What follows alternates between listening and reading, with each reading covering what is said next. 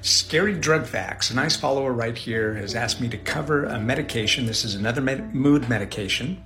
It's used to treat depression, including major depressive disorders.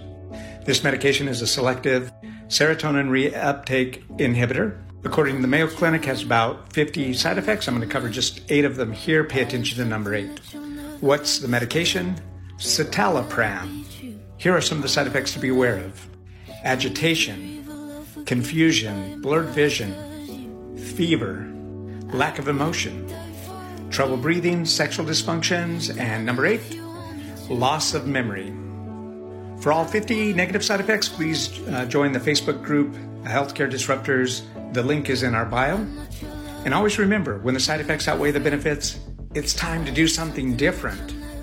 Please click on our link tree.